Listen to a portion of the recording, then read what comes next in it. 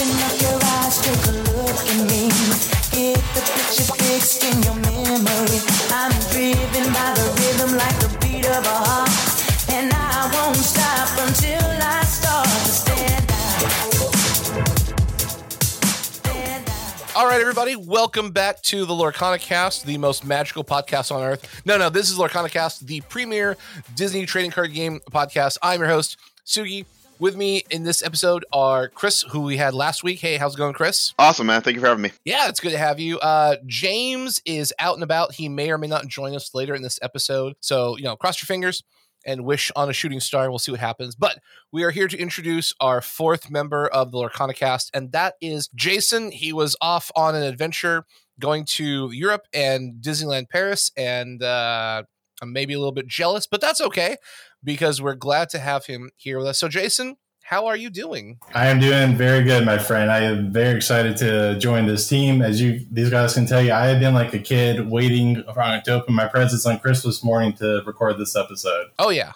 It's been a lot of fun kind of talking internally about all these really cool things with the trading card game. But before we get into Lorcana as a whole, our last episode, we three talked about ourselves and, our history and our stuff like that. So we want to give you the exact same chance so people get to know a little bit more about you. So why don't you tell us a little bit about yourself and your trading card game experience? Yeah, sure. So as Sugi said, my name is Jason, but you can either call me Jason, Jay, or even Cap because of how much I love Captain America. I've been a huge nerd and fanboy my entire life. I love Marvel, DC, Star Wars, Dragon Ball, Kingdom Hearts, you name it. I pretty much love it.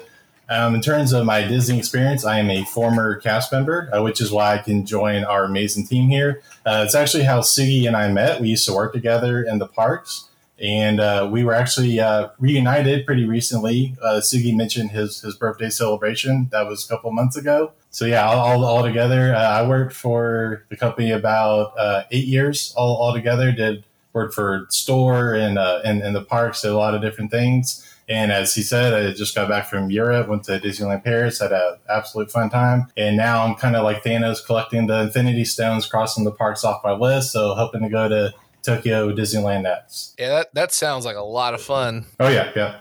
What were some of your highlights at Disneyland Paris? Like, I haven't been there. You've obviously been to Disney World. That's where we work together.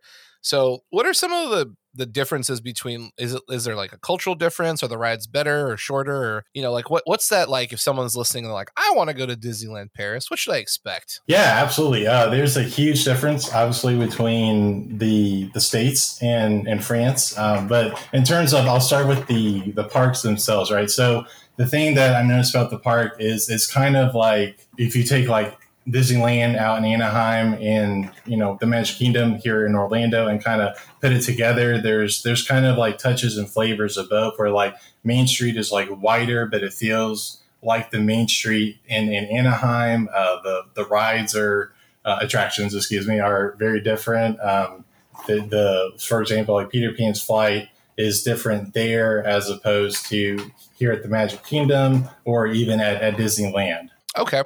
And then what were some of your like favorite rides and attractions and shows? Were there a lot of duplicates? If, people have been to Disneyland, Disney World, there's a lot of crossover where, Haunted Mansion's very similar, Small World's very similar. It's not like there's a major difference as opposed to say like the Guardians of the Galaxy coaster at Epcot is exclusive to the East Coast, whereas Indiana Jones Adventure is exclusive to the West Coast. Yeah. So they have, for example, their Big Thunder Mountain Railroad, which is one of my favorite attractions, is actually really cool. So the track itself is like in the middle of like water area, kind of like the like man-made like little pond.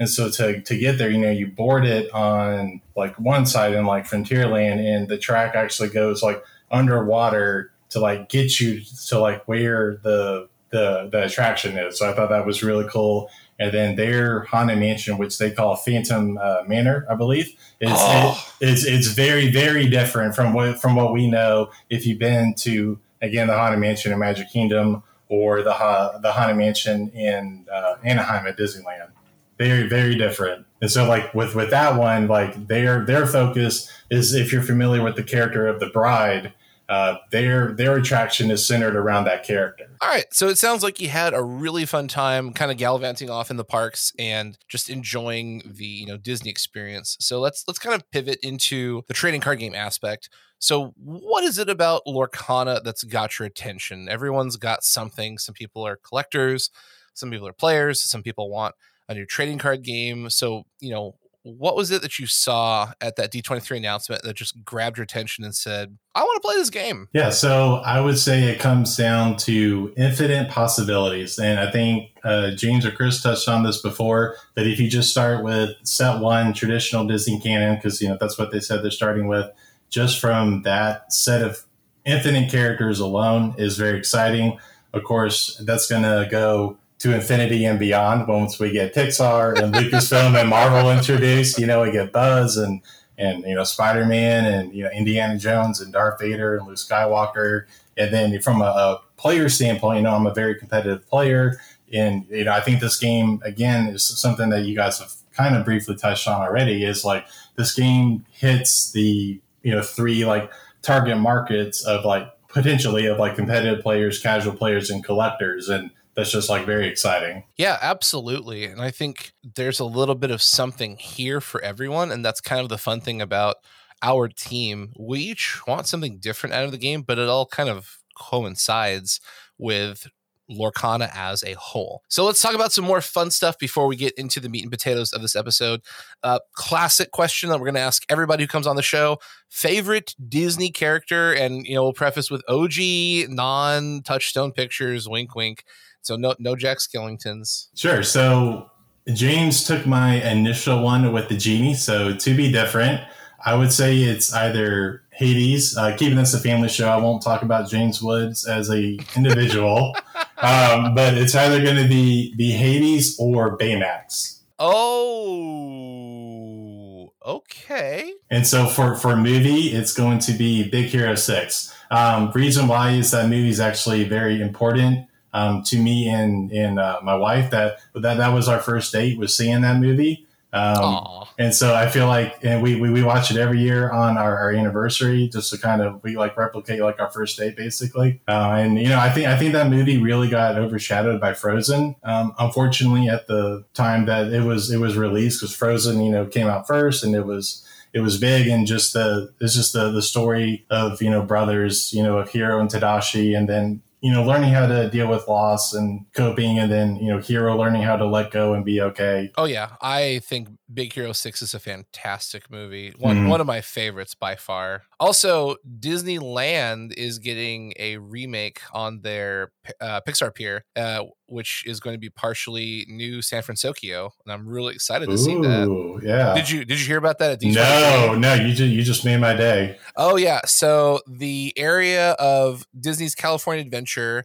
where they had the sourdough bread, and not too terribly much, honestly. It was pretty much like, it looks like a giant warehouse. It's kind of cool, but there's not like a show or a meet and greet or anything. There's just a little sourdough bread kind of thing. They're going to retheme that pretty neutral area into a San Francisco wharf front. So there's a little bit of artwork and mock-up stuff that they're proposing, which we know could mean absolutely nothing. But the good news is, like, they're going to do something with Big Hero 6 in the parks, and I'm really excited to see what they do, because they didn't announce like a ride or anything, but I'm going to assume we'll probably be able to meet Baymax in that area, and it's a great opportunity to have a little, meet and greet plus food combo, maybe a little sit-down area, like who knows, but it's just going to be cool. So let's talk a little bit about your trading card game experience in, like, the games you like, where you've gone, what your competitive nature is. And another thing we talked about in the last episode that I would love to get your input on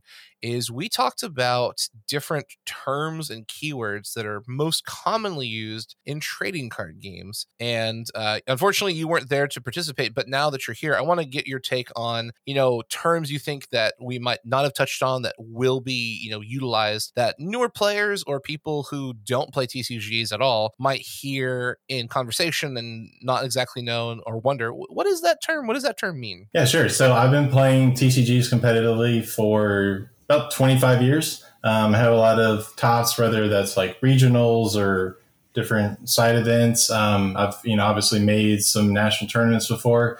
My hope as a competitive player is to not only top but win a national tournament one day for whatever game I'm playing. In terms of what I played Yu-Gi-Oh, Pokemon, the Score, and a Panini Dragon Ball Z game, the Naruto CCG. I know the basics of Magic the Gathering and Final Fantasy. I have a lot of friends that play them, so by extension, I know those a little bit about those games. But my game of choice right now is Dragon Ball Super. I absolutely love it. We are actually kind of gearing up for our national season here in December, so trying to get my invite for that. In terms of my play style, just to touch on that real quick, you guys mentioned being control players. My typical play style is to be aggro or mid-range. And if I'm feeling spicy or super degenerate, then I play hand destruction. Oh, that is nasty. Yeah, because again, for people who don't know, hand destruction is essentially what it sounds like. You're just saying, okay, discard 2, or if you have cards like in my game where I get to pick a card out of your hand and send it to your graveyard. Then if you don't have cards in your hand, then guess what? You can't play the game. Then I can do what I want and try to go for the win. In terms of my my term that I wanted to talk about, it's kind of spicy, kind of fiery, and that is burn. So tell us a little bit about what burn is.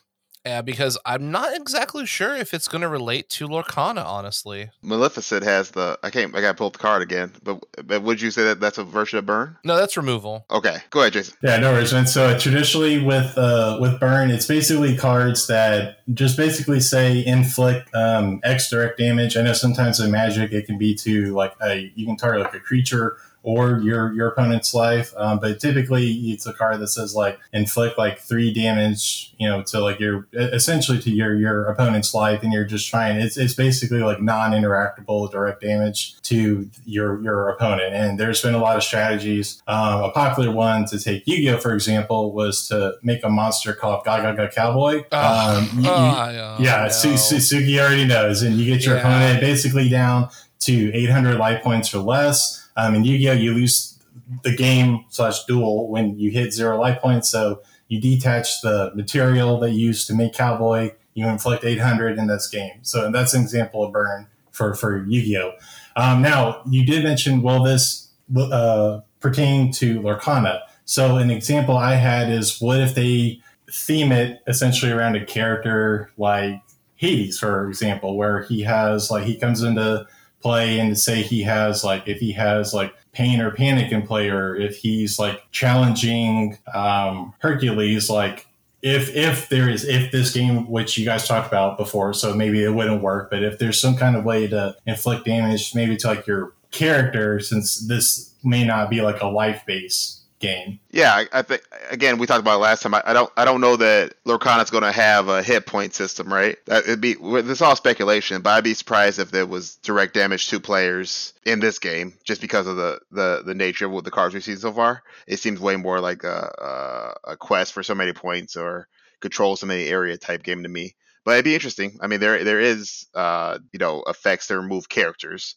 or to control characters. I just don't know if we have that third step that Burn is known for, which is directly in a game by attacking the player himself. Yeah, I'm not entirely sure if Lorcana would actually utilize that mechanic. So in Magic and traditional card games, kind of what Jason was alluding to, most burn decks are very non-interactive decks. So if you think about Magic, both players have 20 life. So as a burn player, you generally build this wall that your opponent can't get over. And then you have all of these cards on the table that say, when someone draws a card, they take damage. And when someone summons a creature, they take damage. And when someone spends resources to cast a character, they take damage. And so the idea is you deal just enough damage where you have, 1 or 2 more life points than your opponent. So at that point, the game is just progressively, you're both dying slowly. But if you've got 19 life and your opponent has 15 life, then theoretically they should die before you and you win the game. So it's a slow burn, which is where the term comes from, where you're just dealing,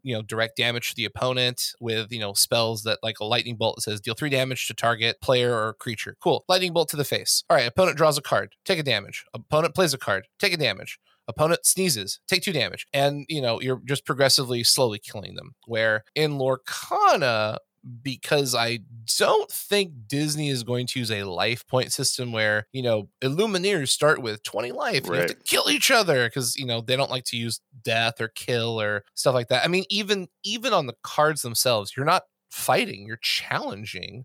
So they're using a very strict terminology that's very family and child friendly, so that at no point, is a player ever going to say, my Cruella kills your Elsa. It's like, no, Cruella challenged Elsa to a, match of wits or a duel of some sort. But I could see the game utilizing burn in a different terminology where maybe you're burning away resources, or you could see like a stall deck where, again, this is all predicated on speculation, but perhaps you're sitting at a quest and you wall up with so many characters that are just unkillable, and your opponent can't stop you from scoring, victory points or quest points or whatever. And so you're slowly burning away the game where, you're acquiring victory points or resources that are unmitigatable. So maybe we could see that. I don't know. I have no idea. But it's an interesting term that who knows what we could see it as. Any other thoughts before we move on? No, that was just the term that I thought of for today. Okay, so then let's move on to the meat and potatoes of this episode. And I want to talk amongst ourselves about the secondary market. This can be a boogeyman to some people when you start to talk about money and trading card games and the price to buy a new Mickey Mouse, which, is looking at, $200 to $300, and a set of D23 stamped cards for $2,000. Oh my gosh. So there's a couple things I definitely want to bring up. First of all, the secondary market is very heavily set right now at the current time of this recording in favor of collectors, because players don't know anything about those cards. We can't tell if the cards are good or bad or mediocre or maybe slightly decent on a Tuesday. There's no way to tell what the value of the cards are playability wise. And the other thing is, we've already been told by Ravensburger that they're going to reprint these cards in the first set. So there's not really a fear of acquiring the cards. It's just maybe not acquiring cards with a specific foiling and D23 stamp on them. Right. But let's talk first of all about what a secondary market is. Who wants to, take the lead on this one? I think I'll take a broad approach to the question. So yeah, I think for any TCG or trading card game, as we talked about last time, which Lorcana is one of, you're going to have a spectrum, right? You're going to have one side be collectors, and you're going to have one side be players. And many people that interact with the game are going to fall somewhere on that spectrum. Like most things in life is a spectrum, right? Maybe somewhere in the middle where they like to get some shiny items, get some special items for the game that they like to play and collect, right? But they also want to be able to play the game. So they have cards where they can make a deck, make multiple decks, show the game out to friends, go to tournaments, that type of thing. And then you have people on that spectrum that all they want to do, they don't want to play the game at all. All they want to do is collect the game, which generally means, and based on the information we know so far, that there would be special treatments. Generally means getting these chase cards or these rare cards as part of collection. So they can say, I have the complete first set of Lorcana, which arguably could include these D23 foil cards, right? That would be one way to market that collection, saying I have the first 7 cards that were released in the game. Whereas you go on the other side, there will be players out there that could care less about that. They would play the game with blank cards that just have the stats on them. That's the other side of it. That's just somebody that likes the rules of the game, wants to play the game, doesn't care what the cards look like, doesn't care about reselling the cards, anything of that nature. So to add on to what Siggy's question was, there is a secondary market because collectors will spend money trying to get these cards. They'll spend more than they took to buy the cards. For the example we have in real life right now is that at D23 there was the 6 cards released as a set. I think was that $50 to get the set? Does that sound right? Yeah, yes, it was $49.99 plus tax. Right. Plus tax. And the Mickey card was the 7th card, Mickey the Tailor, and that was free. I think it's been revealed that there was 900 of those cards that were handed out over the weekend at D23. And I assume you got them just for going to the booth or something of that nature, or maybe making a purchase. I don't know the details about that. But those are the 7 cards we have so far. And as many of you listeners may know, the package of the 6 cards is selling for many times what the purchase price was. I just looked up some of the numbers right now, and at one point they were going for over $3,000. It looks like the price is dropping on eBay to the high 2000s. But again, that is casual 2000s, right?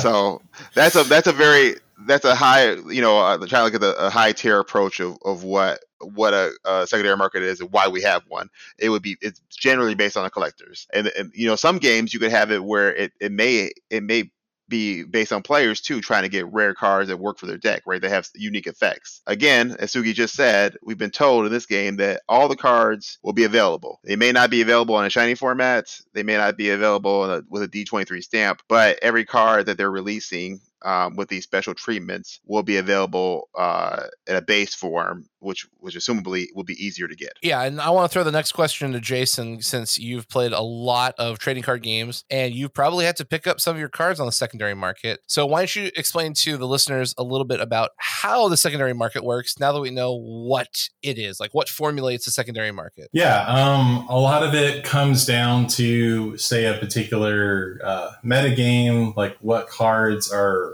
popular if they're in a lot of decks that are, say, like topping events all the time. If they're, again, coming from my game, if there's like different rarities, they can, of course, like the higher rarity can be significantly more. And then if everyone's buying it out, then you have, of course, a supply and demand effect essentially, and which is kind of what's going on right now with these cards. And so, if there's a low amount and, high demand, then obviously you're gonna have to pay more. And that can actually lead to problems where, your cards can just, you might need like a play set of, say, Elsa, and then she's going for, $500 a piece. And, if you really want to be like a competitive player, are you really going to shell out like $1,200, $1,500, $1,600 for some cardboard? A lot of players actually will, for like the super like competitive market in order to get their chance at glory. I'll just jump in right there to say that would you agree, Jason? That's for getting your comments there are for getting cards to make a deck work, right? Yes. Like yes, that's okay. yes. So right. So that's not. Again, that's I think part of what we want to communicate here is at least as far as this game in particular, Lorcana, right now, seem to be collectible cards. Again, it doesn't seem that there will be some costs you incur if you want to make a deck in this game. That's how TCGs are. They're collectible card games. So these are, you're going to have to do some work on a base level to get all the cards you want to work together for a deck. That's how every TCG is. But you will not need to spend $3,000 to get a D23 set to make your deck work. That's not going to be what's happening in this game, as far as we could tell. Correct. Yeah. Yeah, so the big difference between something we've talked about in other episodes is you have sealed product and then you have secondary market product, aka singles. So right. Sealed product means you go to your friendly local game store, Jimmy's House of Dragons, and you say, hey, I want to buy a booster pack of Lorcana, and you spend whatever it is. The industry standard for a booster pack is about $4. So you spend $4 and you get cards wrapped in foil.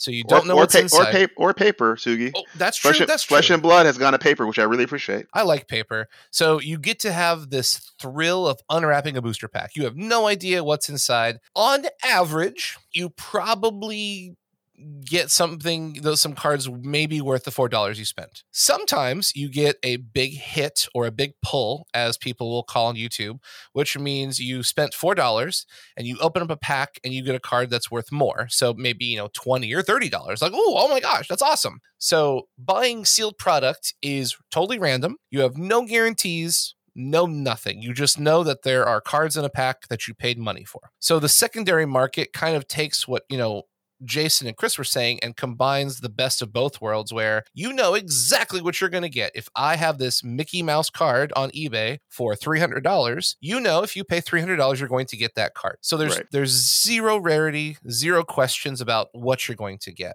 However, you also generally are going to pay a higher premium because other people have opened multiple booster packs to find cards that you want. Now, the prices right now, as of this recording, are really, really high. And I do not at all think that a Mickey Mouse card, once the original first booster set comes out, is going to be going for $300.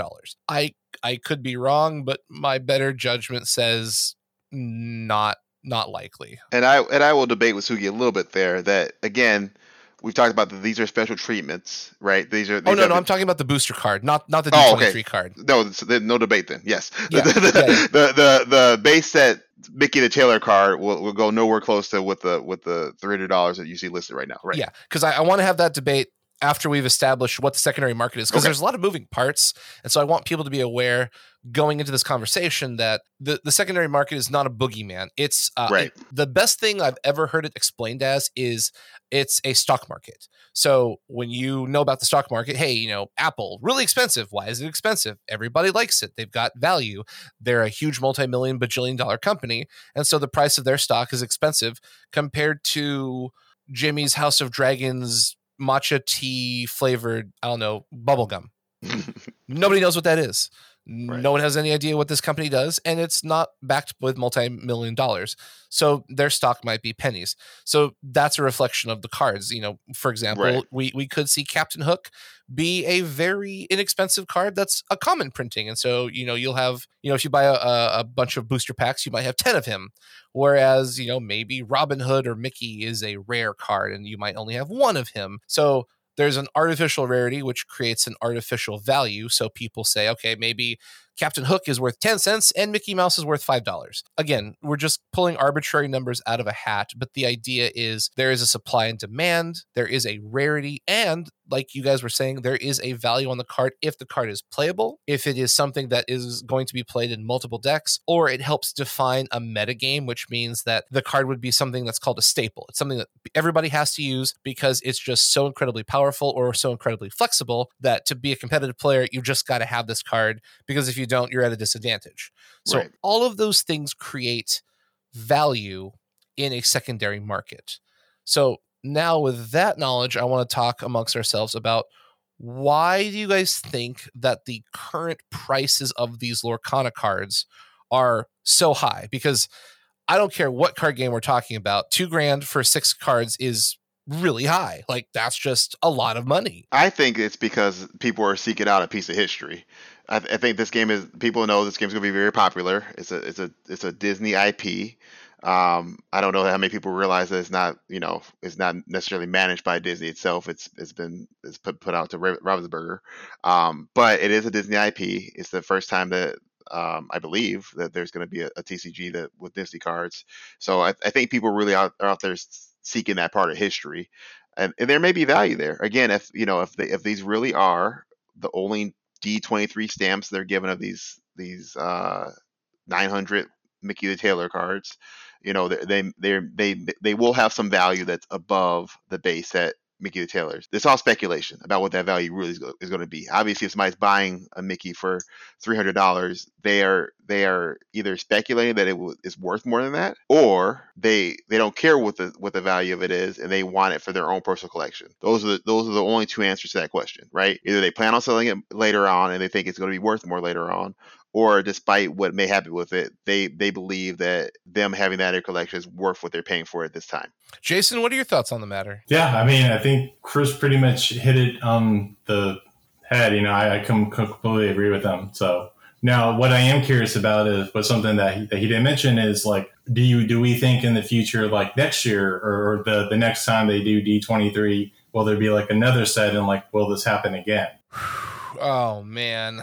And I know that's kind of like off-roading us a little bit, but because like a lot of times at like conventions, like there is like at times there is like a convention exclusive type of set essentially, or like card or something like that. So like, is it are we like going to be in this situation in the future? I mean, I don't personally think so, but who knows, right? Like I said, it's all speculation. Yeah, I'll play devil's advocate and answer your question. I don't. Well, my judgment says no, and I know there's people listening. They're like, "Wow, they already did it once before. Why would they not do it again?" And that is a really valid question. I do agree. So Here's my speculative response. Generally, when a game of this nature is announced at a convention of that nature, so D23 is a huge Disney-related convention about the theme parks and movies and stuff like that. And Ravensburger had space to make this big announcement with this big, huge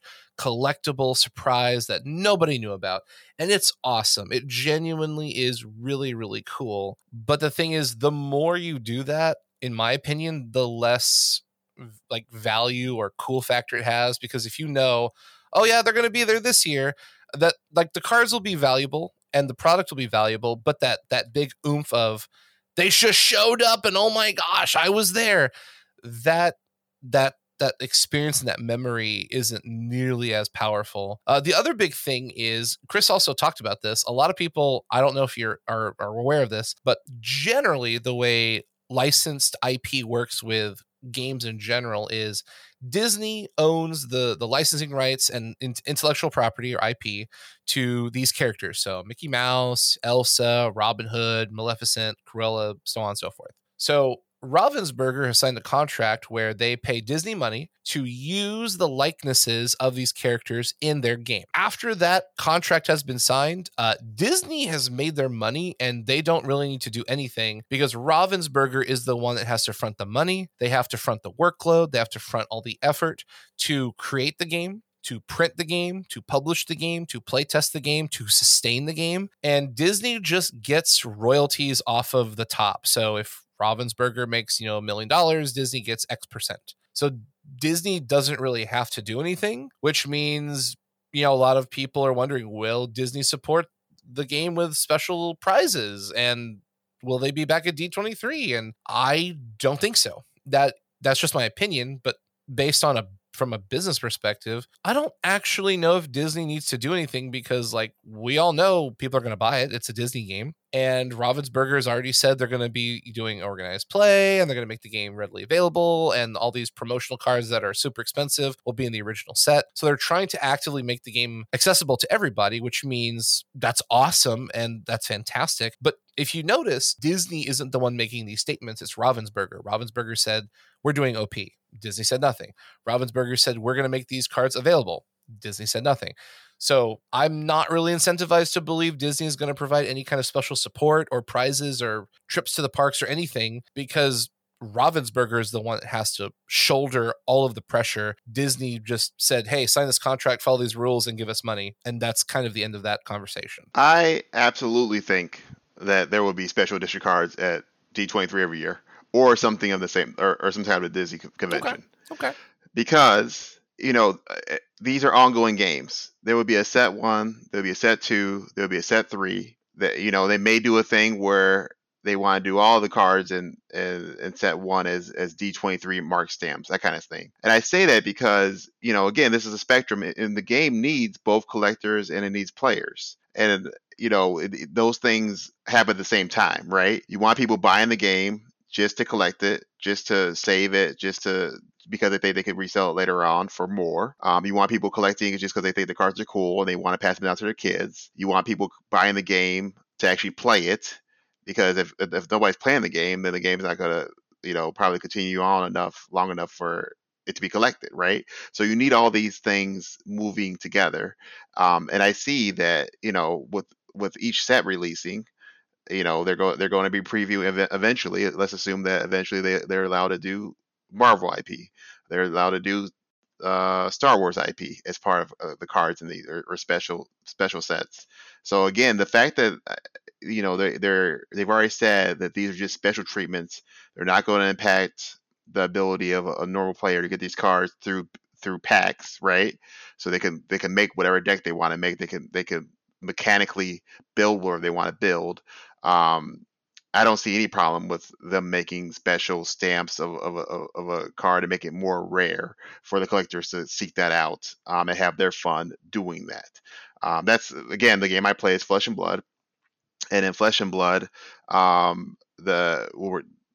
be equivalent to what we're talking about here is in normal packs, you have a lower chance of pulling a special treatment of a card called a cold foil. It's just a type of foiling. So again, in Flesh and Blood, there are normal foil cards, which are just all shiny all together.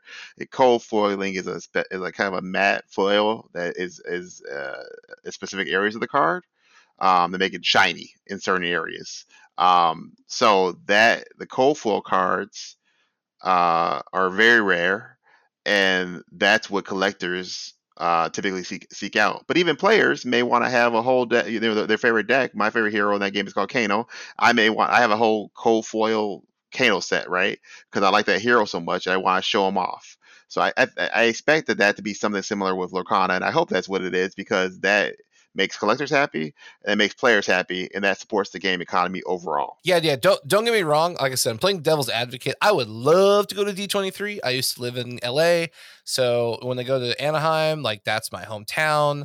I have family there. I would love to go to D23 with y'all, get some cards, play some games, and then go over to Disneyland and like go get a Dole Whip, show you guys. Like no joke. There is nothing better than a Dole Whip in the theme parks. We can go ride Indiana Jones Adventure. We can take a picture where we're like, picking our nose while we're going down Splash Mountain. Like, I would love to go. I really do think they will probably do it. I'm speculating as to why they may not do it, but like, right, man, if they have D23 events with Lorcana, and they go, hey, we're going to have it at, Orlando. Cool. We'll go visit Jason. Hey, we're going to do it on Anaheim. Cool. We'll fly Jason out to come see us. Like, we'll have some fun on the pathway, but I think it'd be great. The best thing I could hope for is that we actually have a Lorcana convention, right? Oh, I mean, that's what we really should be. Hopefully, we like this game enough, and the public likes the game enough, and we have enough players. Where I mean, the equivalent of that would be, I just came back from Flesh and Blood had a national tournament. Again, Flesh and Blood is very focused on playing in person and the organized play, which I don't think that Lorcana will go into. I mean, there will be organized play. I don't know that it would be the level of what a Flesh and Blood does. This Flesh and Blood is, very structured, and there's a nationals, and there's worlds, and there's tournaments every month almost. So I'm not sure that I want that personally for this game. I want this game to be much more friendly for my child to get involved. I still want there to be organized play. But I say all that to say that, having a Lorcana Worlds would be something equivalent to like having a convention just for Lorcana, right? Where that we all get together, we get to play in an organized play way, and maybe there's a special card for that. Like, the Flesh and Blood does that, where you get a special card for going nationals, a special treatment of a card for being at nationals, right? Oh yeah. I would absolutely love to go to a nationals or a worlds.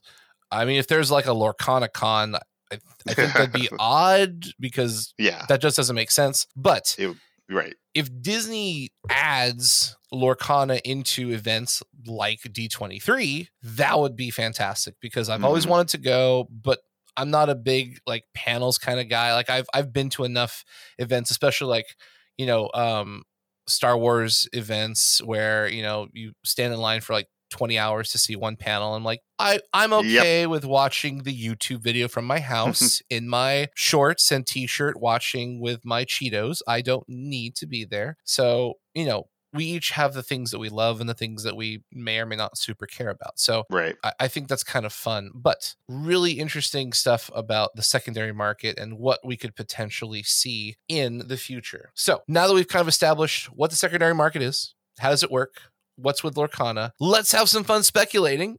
Chris alluded to this earlier. So what do we think the market will look like in a year when these cards actually go to print and we can crack packs over the mic and you can hear the christening and crinkling of foil or paper? Actually, if they do paper, I would be really cool with that. Yeah. Awesome. I like paper packs a lot. They're really, really cool. They have a really fun texture. Of course, this has nothing to do with anything we're talking about, but paper packs are fun. So, all right, what's your prediction? We're talking about 2023. It's the winter time. The game is coming out, or it has come out already, whichever way you want to go. Do you think that these cards, the 6 cards, will be $2 to $3 grand, and Mickey will still be floating in the $200 to $300 range? Thoughts? Oh, I want to clarify specifically the D23 cards, because I'm pretty confident. Okay. Yeah, I'm pretty confident. I would wager pretty comfortably that the booster pack boxes without the D23 stamp will not be $3 grand. Absolutely. 100%. Yeah. If they are, I'm going to be in trouble. Yeah. So I'll start with the Mickey card himself, right? I agree with Siggy. I don't think that card, and I could be, again, all speculation, right? I could be completely wrong. I think that card itself, depending on how the resource system works, just because he costs so much, and I don't believe, correct me if I'm wrong, that card is not foiled, correct? It's not foil. It's not foiled, correct. Okay, so I think that also like helps my case. I don't think Mickey will hold its value. I think he'll dip maybe by 50% optimistically. The set itself, actually, I think it will increase, just because kind of like what Chris alluded to, it's got the D23 hot stamp, it's foiled, it's in that nice collectible kit, like little folder, especially if you keep it sealed. There's no way to get any kind of like imperfections on it. So I think depending on, especially when we get to, again, my favorite thing talking about the meta game from a competitive standpoint, especially if you got a card like, say, Elsa, for example, just because of, her exertion ability, if she becomes like a staple, like Sugi mentioned, I think that set alone could go up in value if those cards end up becoming staples. And then you've got people like me who like to max rarity their favorite decks out, then I'm going to want to seek out a play set of the Elsa D23 hot stamp cards. And then my wallet is in big trouble. Right. So max rarity, Jason, would mean, right, like you want the most expensive version of those cards, right? Yes. Which in this case would be extremely expensive. Normally that means getting the full version, right? Correct. But now we have a special set that was released a limited amount at an early release, right? Exactly. Yeah. Yeah, it's that Yu-Gi-Oh player, man. You got to have all those secret rare cards with the reverse holofoil. Hey, I mean, I get in a lot of trouble with it with Dragon Ball Super because we have just like our commons, uncommons, and rares. Like they can come foil, and then we have what's called super rares, and then special rares, which are like fancier, shinier, golden versions of our super rares. And then we have secret rares, which are like even rarer than that. And then they just introduced god rares, which I don't have the second one, but I have the Super Saiyan Blue Vegeta god rare. Ooh. Yes. I was very happy to get that. That card is very, very hard to pull. So I don't play with it just because it's about, I think, $3,000 right now. Did you crack it in a pack? I did. Oh, I did. I bought. So for frame of reference for the listeners, I bought 6 boxes of the set that it came in. I believe the pull rate for that thing was like 1 out of either 4 or 6 cases. So what that means is there's 24 packs in one box, and then a case is 12 boxes. So and then you times that by say it's 4 cases, for example. So it's 24. All the way down the line. So it's very, very rare to pull that. So I will say, I guess I'll take the opposite argument that, first of all, it depends heavily on how popular the game is, right? Mm-hmm. I think the game's going to be popular. The game's going to be, popular, especially with collectors. And I believe, assuming that they don't create any more of these cards with the same stamp, that they have these same 7 cards, they have, say, D23 on them, I think they will retain their value or go up. Only because, you have to imagine, too, that these people now, that this is where the market is. And it's been some time now. I mean, it's been, what has it been, 3-4 weeks, that they've held a pretty good price. And so somebody that is, bought the Mickey for, assumably they now they've changed hands, and let's guess you bought a Mickey for $250, right? You're less likely to sell that at a loss, right? Unless you needed money for some reason. So the same thing with these sets. If you bought the set for $2,700, you're unlikely to try to get $2,200 out of it unless the market crashes, which the market won't crash unless they make more of them with the same stamp, in my opinion. So I think they're going to retain their value or increase. The longer you hold typically cards of this nature, the value increases, as long as something doesn't happen where they print more, the game fails, that type of thing. So I think it is interesting, if I compare it to Flesh and Blood, again, the first cold foils in my game of choice, there's a thing called a Fable, which is 1 in, I want to say 40, however I was with this. 40 boxes or 40 packs, probably 40 boxes. Some of that, a pretty rare card. And the highest rarity version of that, went for quite a bit of money. And that has, generally held its value even with the ups and downs of the market. So still very valuable.